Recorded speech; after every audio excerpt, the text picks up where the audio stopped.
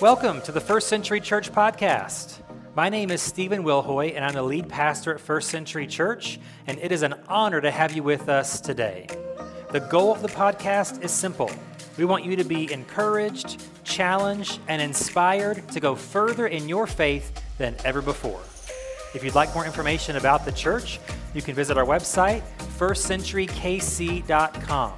And if you happen to be in the Kansas City area anytime soon, we'd love to have you join us for one of our live gatherings to connect with you in person. Again, thanks for joining us today, and we hope that you enjoy today's message.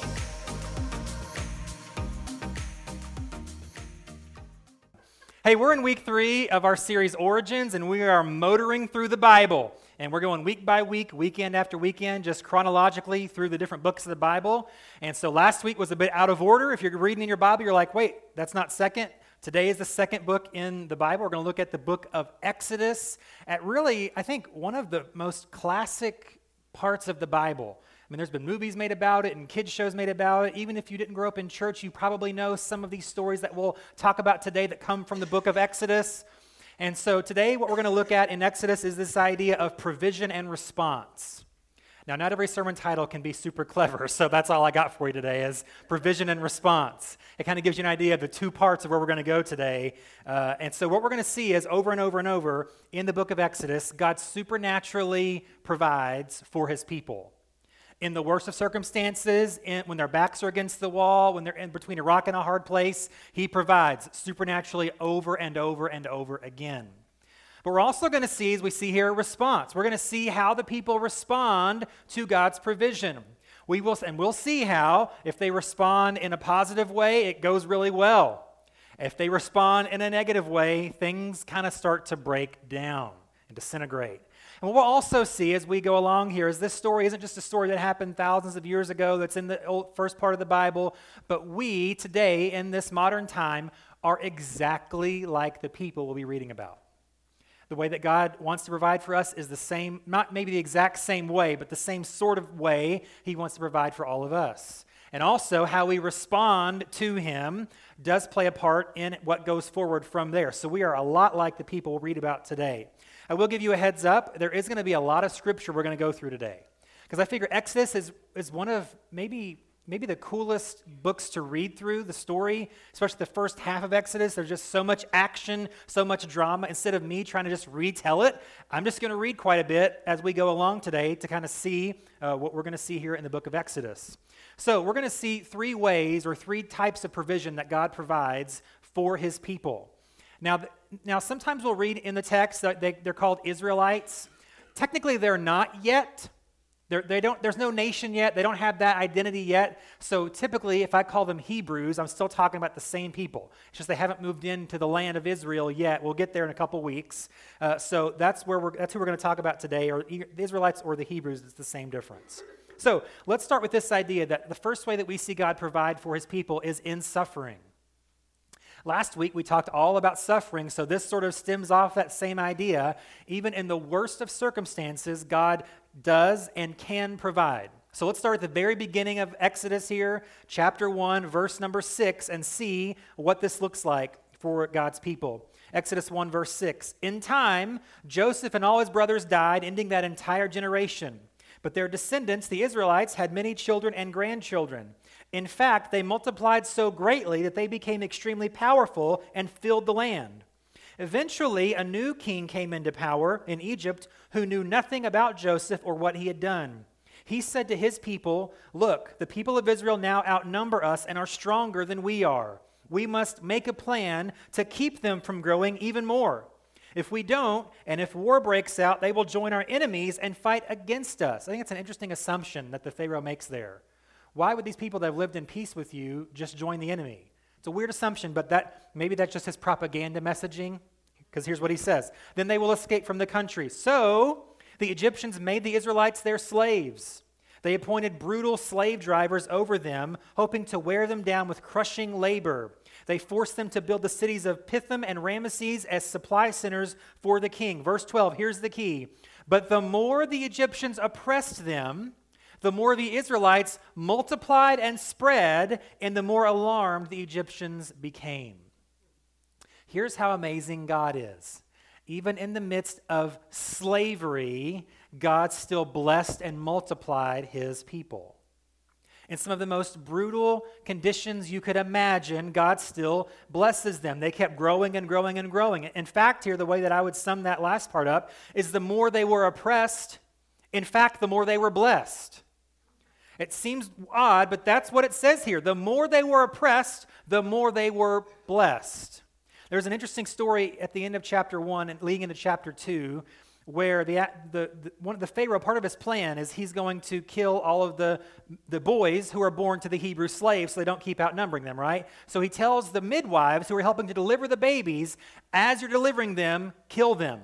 Immediately, kill them. So we have a similar problem in our country today. I'm not going to get into that, but we do. We have the same issue today, right?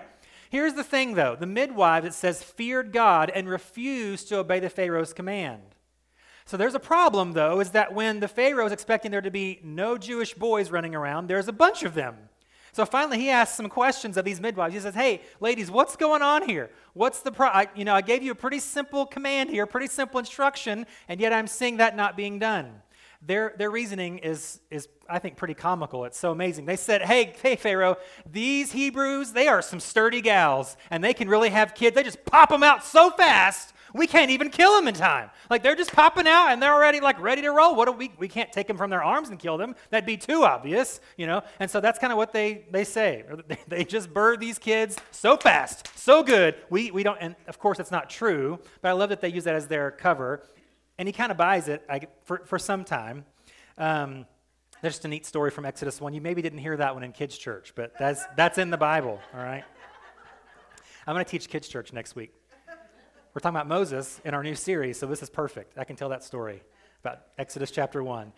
So, time passes on. The slaves are continuing to be beaten and worked mercilessly, but still God provides. In their suffering, God provides and blesses them. So here's the second way. We'll spend most of our time here, so if I don't move on from here for a while, don't get antsy on me, okay? I'll just let you know we're going to spend most of the rest of our time on this second part here. God provides provision, as we know, for his people in their deliverance.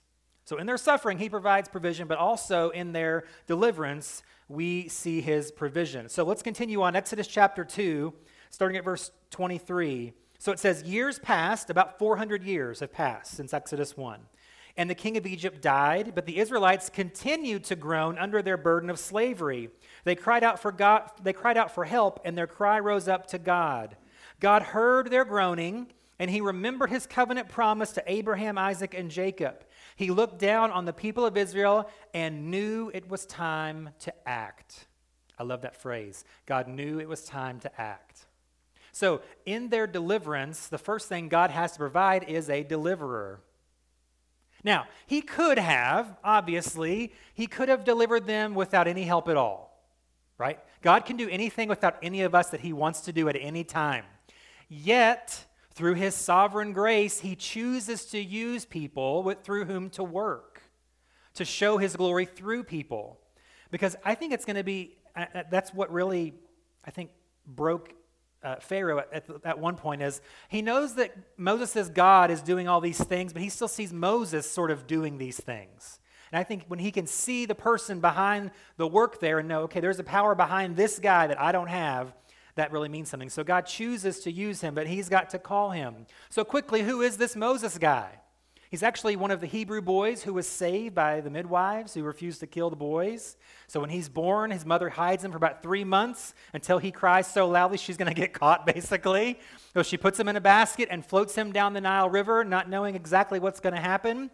Again, by the providence of God, he happens to go into where the Pharaoh's daughter is bathing with her friends. And she sees the basket, and they open it up, and there's a baby in there. And she's like, oh, it's so cute. She Instagrams it, and she does the selfie thing, and she decides, I'm going to adopt this baby. So she adopts the baby. So Moses is raised, even though he's a Hebrew, he's raised as the grandson of the sitting Pharaoh. Many years pass. As an adult, he's kind of overlooking the work that's being done by the slaves. Out in the field, he sees an Egyptian slave master beating severely a Hebrew slave. And something rises up in him, something comes over him, and he just is filled with anger and rage. He goes down and actually kills that Egyptian slave master. So he kind of knows he probably was caught. Someone says something that they kind of saw him do something. Pharaoh hears about it and decides, I'm going to kill Moses, my own grandson. And so Moses runs away from Egypt and goes to a land called Midian, where he just lives out there. He's going to live out his days being a shepherd in this land, this sort of a suburb, if you will, of Egypt. But God has another plan. God has a different plan for Moses than to just sit out there and be a shepherd in the field for the rest of his life. And so on a mountain, maybe you've heard about this mountain before, it's called Mount Sinai. Moses is there by this mountain, and he has this experience with a burning bush where God calls him to deliver his people from bondage in Egypt. God delivers a deliverer. So what I love about this idea here is for us, is that just like it says here in verse 25, God knows when it's time to act. So let me ask you, what have you been waiting for a while for God to do? Maybe you've been suffering for years with some ailment or some issue or some person in your life, some relationship. Maybe you have a lot of questions. Maybe you're about to give up. You're getting antsy or impatient or doubts creeping in, becoming too strong. Let me encourage you, at just the right time, God knows when it's time to act. He's the same God now that he was then. He knows exactly the right time to come through in exactly the right way. And he will give you what you need to do what he's called you to do. You see, when God calls Moses on this mountain through this burning bush, Moses says, I can't do it. I have a stuttering issue. How am I going to go approach the king of the world, basically, and command him to do anything? I'm a nobody, you know. It's like, and so God provides him what he needs. First, he says, hey, you got a staff in your hand. Hey, that's enough. I just need a little piece of wood. I can work with that. And so he says, everything you need is right there. Plus, he gives him his brother Aaron to be the spokesperson. He says, I know you can't speak. I know you don't think you have what it takes. I'm going to give you a little bit of help here. You and your bro are going to tag team this thing, and together we're going to make this thing happen. And so with the staff and with his brother, and that's it, God gave him what he needed to do what he called him to do. So they march into Pharaoh's court, and they say these famous words. God says, let my people go. And Pharaoh's like, you and what army are going to make me, right? So then God does his next thing of provision. He provides the 10 plagues in Egypt, doesn't he, right? He tries to force Pharaoh's hand, twist his arm, soften or harden his heart, however you want to view that, to make him release his people. So he turns the water into blood. It says even water in like pitchers and jars that had already been gathered turned to blood. There's a plague of frogs that fill the land. You can't even see the ground. There's a plague of gnats. There's a plague of flies. There's a plague where all the livestock of the Egyptians die. There's a plague where they're covered in boils from head to toe. There's a plague of hail that destroys nearly every plant. And then after that, there's a plague of locusts that destroys the rest of whatever plants are left. And then there's a plague of darkness that covers all of Egypt. So a few times during this exchange, during this number of days or weeks that go on here with these plagues one after another, Pharaoh says, okay, I've had enough. I'll let them go. And then the plague lifts, and Pharaoh's like, just kidding. Gotcha. Fooled ya. I'm not letting you guys go. Are you kidding me? Right? Here's the cool thing about these plagues, though. It's interesting choice of words there. Cool thing about the plagues is that even in that, God also provides for his people. There are at least 3 of these plagues that I've already mentioned in Exodus where God only puts the plagues on the Egyptians and not on his people. So the plague of flies, the Egyptians are swarming with flies, and the Hebrews are watching them like, you guys look ridiculous over there, swatting and, whatever. They don't have that problem in their neighborhood. The same thing when the livestock die, only the Egyptians' livestock dies. The Hebrew slaves, all of their animals survive this plague. And then here's the most interesting one. The plague of darkness was still split. Darkness over the part of Egypt where the Egyptians live, total day where the Hebrew slaves live. Now, can you imagine how that, I don't know how that would even work, how that even looks, but that's what the scripture says. These 3 plagues, God provided in this way, even in this part of their suffering, in a sort of a preview of his deliverance. But I only named 9 plagues there. There's one more, the last one, the worst of all, right, is the 10th one, which is the plague of the death of the firstborn. So God gives this instruction to Moses, and God warns Pharaoh what's about to happen, but he prepares God's people for what's about to happen. Those are 2 different things. God warns Pharaoh, God's going to send one more plague. Every firstborn male in this country will die unless you let God's people go. But he doesn't just give this overall thing to the people. He gives them instructions on how to avoid this plague as well. And that's where the Passover comes from. He tells the people, okay, tonight, make a meal with either a goat or a lamb, and then you're going to prepare. He says you want to keep your shoes on, very specific about that. You're going to sort of bake the bread with no leaven because we're going to be in a hurry. Once this thing happens, we're going to be out of here, so be ready. And then he says, make sure you stay in your home while you do this. And then when you take the blood from the animal that you're killing for your meal and put it on the doorpost of your home. Because what's going to happen is God's going to send this angel through the whole land, and every house where there's blood over the doorpost, the firstborn will live in that home. However, if there's no blood on the doorpost of a home, the firstborn of that household will die. Now, this is not just children either, mind you. If there's maybe a young couple with no children, and that man is the firstborn in his family, he's also going to die. So it's not just restricted to children or babies.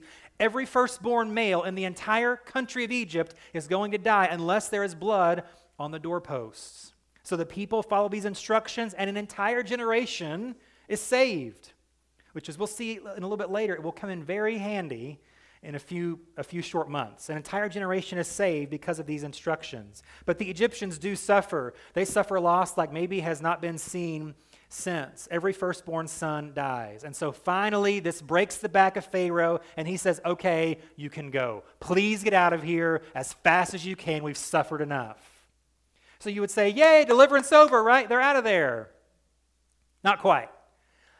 God's provided up to this point, but he's going to provide something now in a way that seems very counterintuitive. His next method of provision is going to seem odd. So let's look at it. We're going to pick it up at Exodus chapter 13, verse number 17, and it'll go into chapter 14 as well. So they're on their way out, okay? He's released them. Exodus 13, 17. When Pharaoh finally let the people go, God did not lead them along the main road that runs through the Philistine territory, even though that was the shortest route to the promised land. God said if the people are faced with a battle, they might change their minds and return to Egypt. So God led them in a roundabout way through the wilderness toward the Red Sea. Thus the Israelites left Egypt like an army ready for battle. Moses took the bones of Joseph with him, for Joseph had made the sons of Israel swear to do this. He said, God will certainly come to help you. When he does, you must take my bones with you from this place. The Israelites left Succoth and camped at Etham on the edge of the wilderness. The Lord went ahead of them. He guided them during the day with a pillar of cloud, and he provided light at night with a pillar of fire. This allowed them to travel by day or by night, and the Lord did not remove the pillar of cloud or pillar of fire from its place in front of the people. Now we're in Exodus chapter 14. Then the Lord gave these instructions to Moses. Order the Israelites to turn back and camp at Pi-hahiroth between Migdal and the sea. Camp there along the shore across Baal-zephon. Then, here's why. Then Pharaoh will think, the Israelites are confused. They're trapped in the wilderness. Once again, I will harden Pharaoh's heart, and he will chase after you. I have planned this in order to display my glory through Pharaoh and his whole army.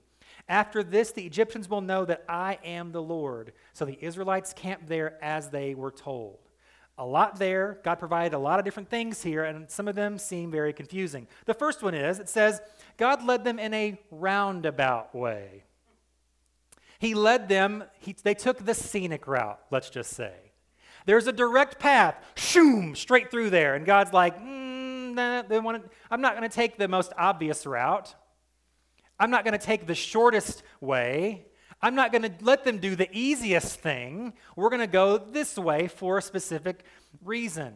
It kind of reminds me of Jesus in Matthew 4 and Luke 4. Matthew 4 verse 1 and Luke 4 verse 1, it says, Jesus was led by the Spirit into the wilderness to be tempted there by the devil. Now, that does not seem to make sense. God led you to the desert to be tempted. That's what it says, okay? Both Matthew and Luke got this download, and that, as they're writing this, they're probably thinking, man, that sounds kind of like Exodus chapter 13 and 14, doesn't it? They probably make this connection in their brain as they're writing this about Jesus. But sometimes God will lead us in a roundabout way, won't he? And it is so frustrating when he does that. And it is so agonizing when he does that. And it is so confusing when he does that. You're like, okay, wait, no, God, there's a A to B here. He's like, no, we're not going to do it that way. Because sometimes, I think God knows, the easiest way is not always the best way. the quickest way. It may not be the best way. But God has a process. And so what we need to have is patience. If God leads us in a roundabout way, let's have patience in the process. But along with this, God does, you would think, well, how are they going to know where to go? God's got that covered too. He provides this supernatural pillar. During the day, it's a cloud that directs them where to go. At night, it lights up. It's a pillar of fire at night. They have perfect, complete direction on where to go in the middle of the desert. They kind of know where they're going, but don't know why they're going the way they're going. They're just following where God leads them. I believe God works the same way with you and I. When we don't know where to go, we don't know what turn to make, what decision to make, what to do, I believe God can and will provide perfect direction for our lives. God doesn't want you to get lost. He doesn't want you to not know where you're going. He will and can, and I believe does, provide perfect direction, even if it's in an unconventional way. That's when we need him the most, actually. So if you're consistently living a life where you keep saying, I would never choose to do it that way, but God did, you're probably doing something right. If you're looking at how things happen, like I would never have drawn this out that way, but it worked, that means God's doing something. That means he's directing you. If you would say, you know what, if I could do that all over again, I would probably take out the pain part of that situation, but God taught me something through that means you're probably doing it right, okay? So again, in a roundabout way, it's not always direct, it's not always easy, it's not always painless or perfect, but if God is leading you and he's got a process, let's have patience in that and do it his way. So the other problem here with the Hebrews, though, is their roundabout way led them between a rock and a hard place, or really quite literally between a sea and an army.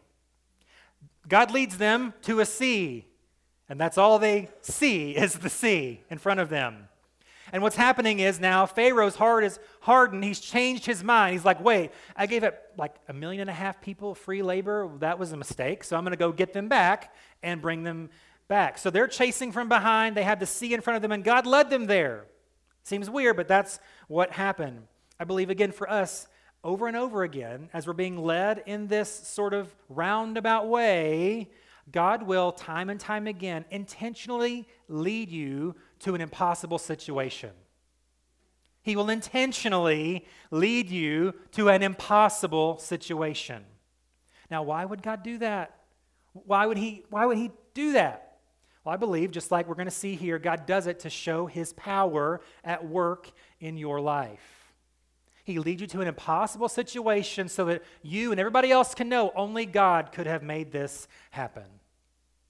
So in the late 1930s, World War II was really getting in gear in Europe. Hadn't really hit our shore yet. But in the late 30s, Europe was already in the midst of World War II. And so there was this slogan that the British government kind of had out there for everyone to see that's pretty famous again now. It's this simple phrase, keep calm and carry on. This was plastered everywhere, signs in the windows, and it was just everywhere, right? And so it's this idea, it's this wartime slogan to kind of calm people's nerves.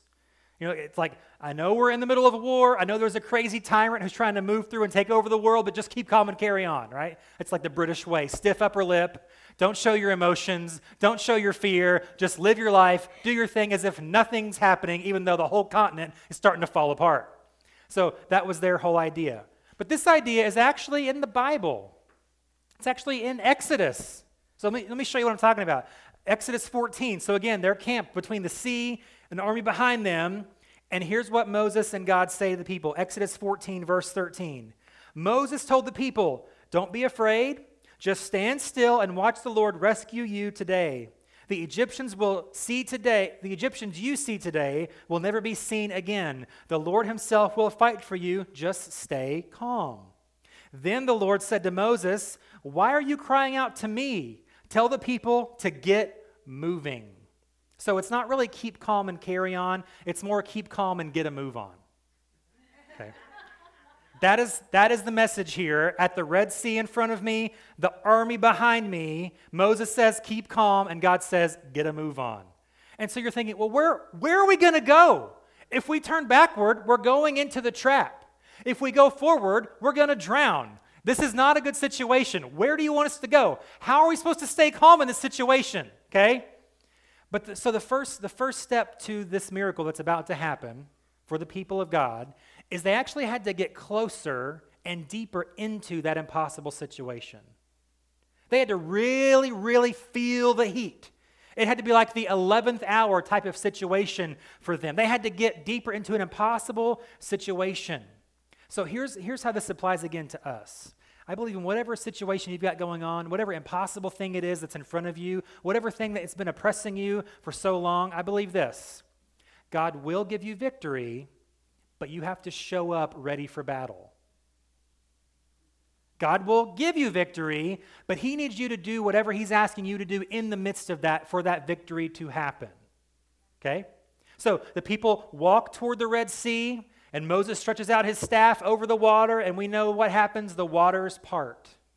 So what also happens, remember the pillar of fire and cloud that's been guiding them, and it's kind of just over them now, like, trying to figure out what we're going to do next?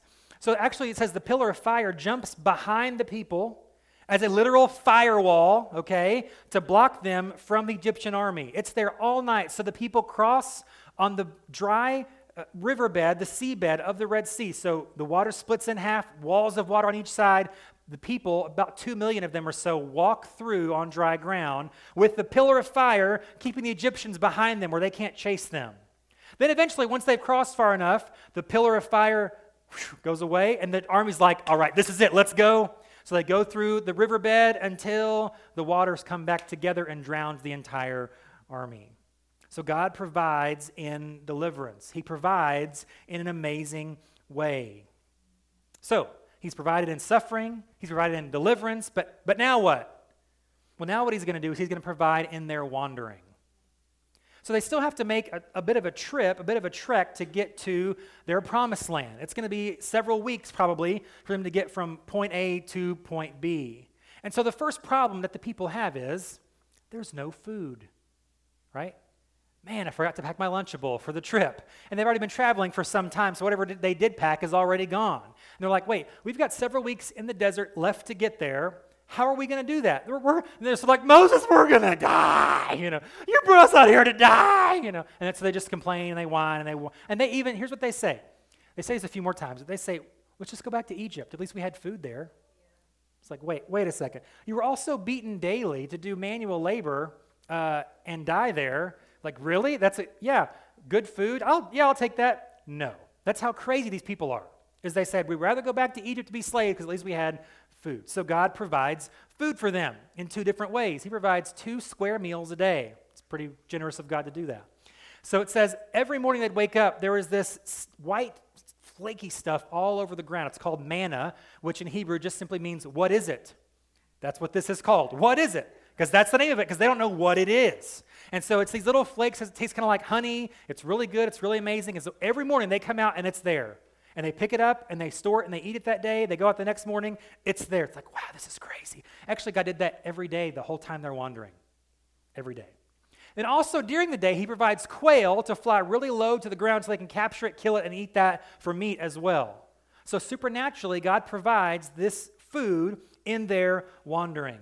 But there's one major thing, I think, that God provides in their time of wandering from Egypt, from the Red Sea to the Promised Land, and that is he provides them with his presence. Now, he already has the pillar of cloud and fire leading them. To a certain degree, that's his presence, yes.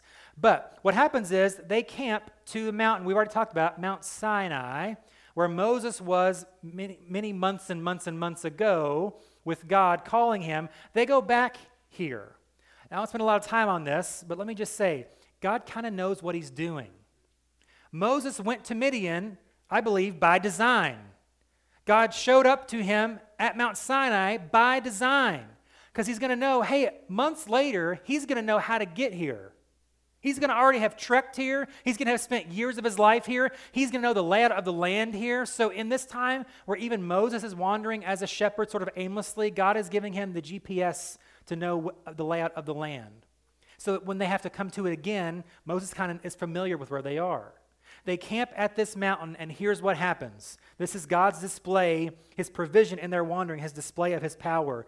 Exodus 19, verse 16.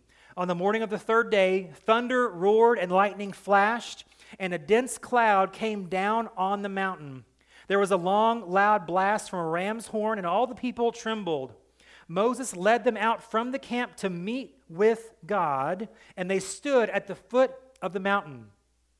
All of Mount Sinai was covered with smoke because the Lord had descended on it in the form of fire.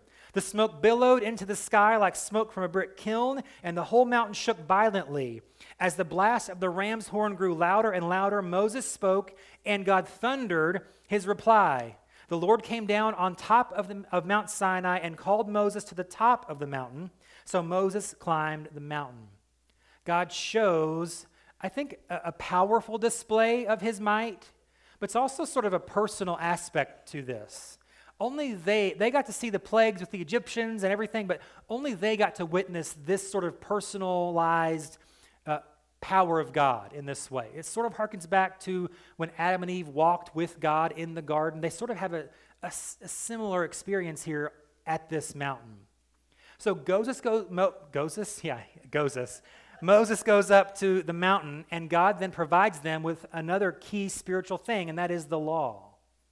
We will talk about that next week. We'll talk about really the next 3 chapters in the Bible, Leviticus, Numbers, Deuteronomy, that talk about the law.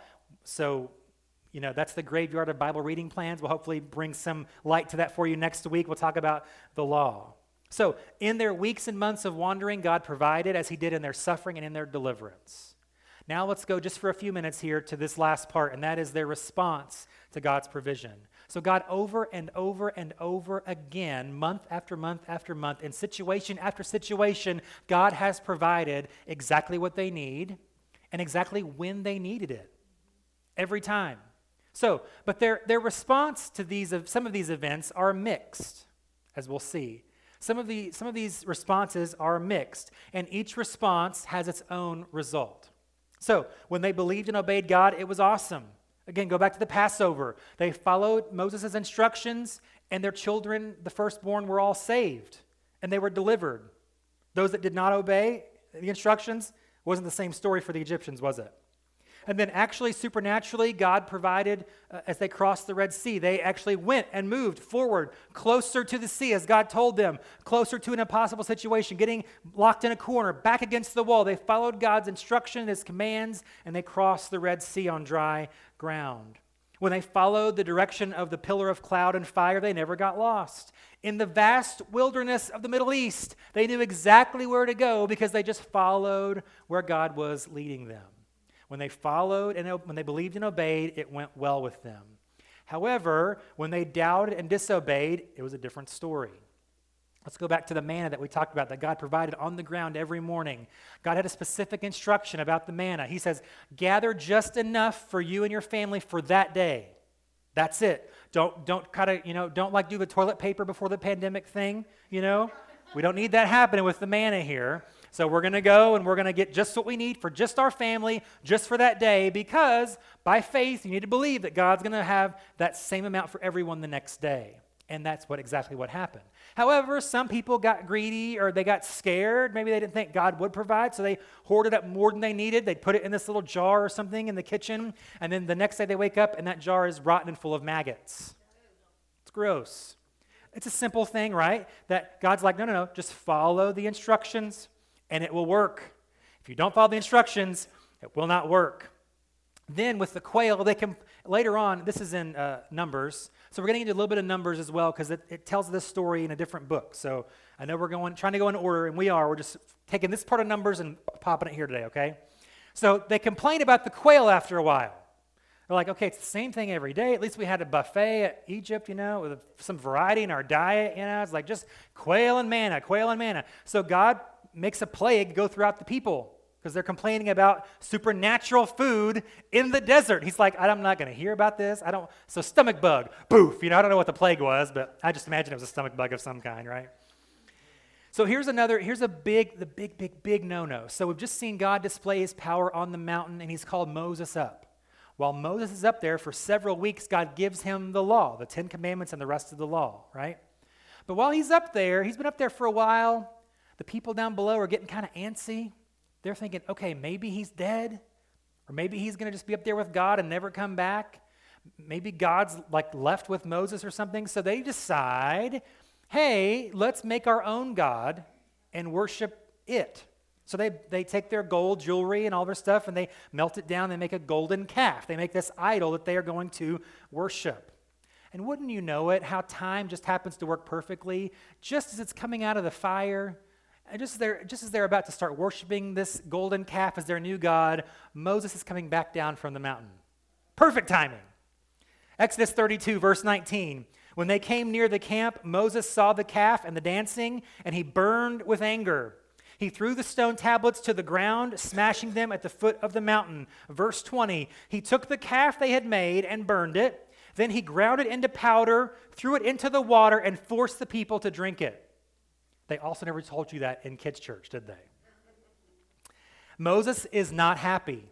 He's not messing around. God is not happy. He's not messing around. You would think after all that God has done for them, why is their immediate response to doubt him and turn to some other god of their own making? Why would they do that? They should know better. They saw what that got the Egyptians. Not a good result. They saw what their God did for them. Amazing results. And yet they still, in their fallen human state, we need this thing to look to. We can't just believe that this God in the cloud and the God of the mountain is going to lead us where we need to go forever, are we? That's not realistic. Moses, maybe he's not coming back. We got to have something to look to. And so Moses has this same question. He asks, because his brother Aaron, right, the tag team, Aaron's the one that led this charge in building the calf. So he approaches his brother and says, bro, what's the deal? What's up? How could you let this happen? And I just want to read this because it's so lame, what he says, okay? Verse 21, finally he turned to Aaron and demanded, what did these people do to you to make you bring such terrible sin upon them? Don't get so upset, my lord, Aaron replied. You yourself know how evil these people are. They said to me, make us gods who will lead us. We don't know what happened to this fellow Moses who brought us here from the land of Egypt. So I told them, whoever has gold jewelry, take it off. When they brought it to me, I simply threw it into the fire, and out came this calf. Magic. I didn't know this was going to happen. I had no idea. I just threw it in there, and out came this calf that was gold, and we were going to worship it. Yeah, so lame, isn't it? This is a lame excuse. Before we get too hard on Aaron, every time that we do the same thing with God and follow other things besides him, our excuses are equally lame. Oh, I didn't know if God was going to come through. Lame. That's just a lame excuse. Oh, this person said that they had a bad experience at church, so I quit. Lame, right? It's just a lame excuse. So I don't want my life to be full of lame excuses. I want to be full of God's power at work within my life as I follow him. It's easier said than done. I understand that, but let's do what we can to not have our life full of lame excuses. Here's one last example as we begin to close. One last example that really has long-lasting implications on the people where they had a negative response to God's supernatural provision. So here's what happens. This is, again, Numbers chapter 13. So pretty soon after this, here's what happens. They're kind of on the very edge of the promised land. Numbers 13, verse 1.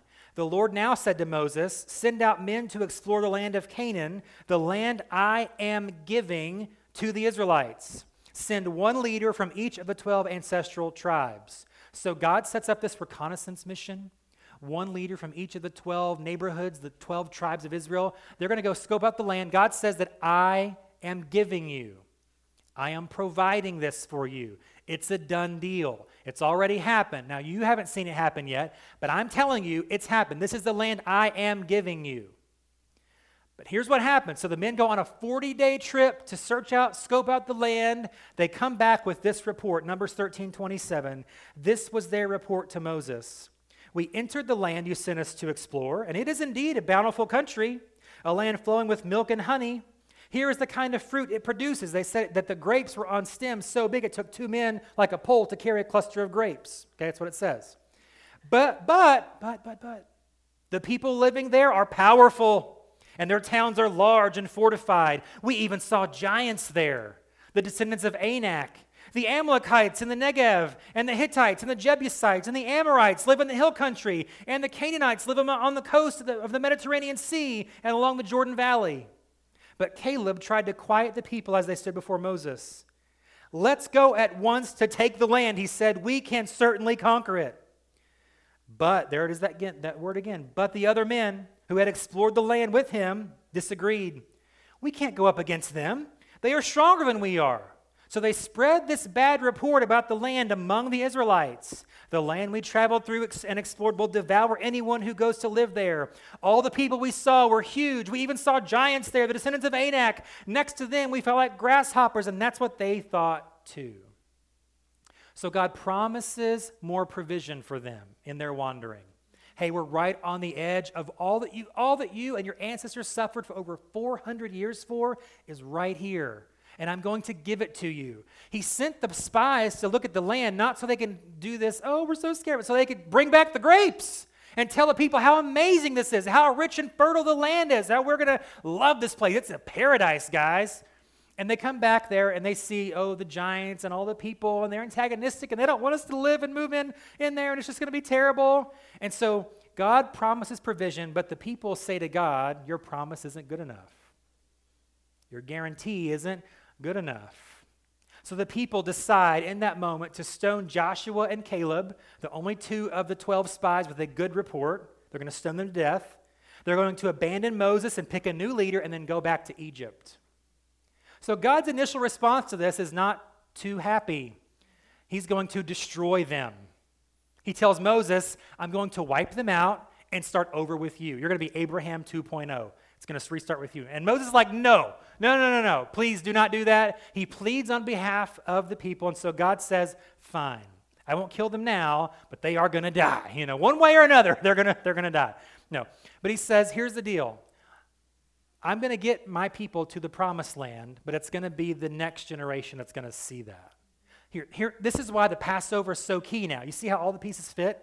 God saved a generation because if he didn't, there would be nobody to take the land. He says only people 20 years and younger, only basically the children who didn't doubt me, speak against me, do these false reports and claims about the land, only they will enter the land. He says, so the spies spied the land for 40 days. So he said, for every day they spied the land, you will wander in the desert for that many years.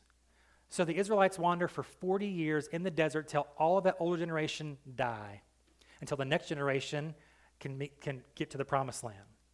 It sounds pretty severe, but here now we're going to apply it really quickly as we close to our lives. I'm not going to threaten death on you from God. Okay, we're not going to make that correlation that close together, right?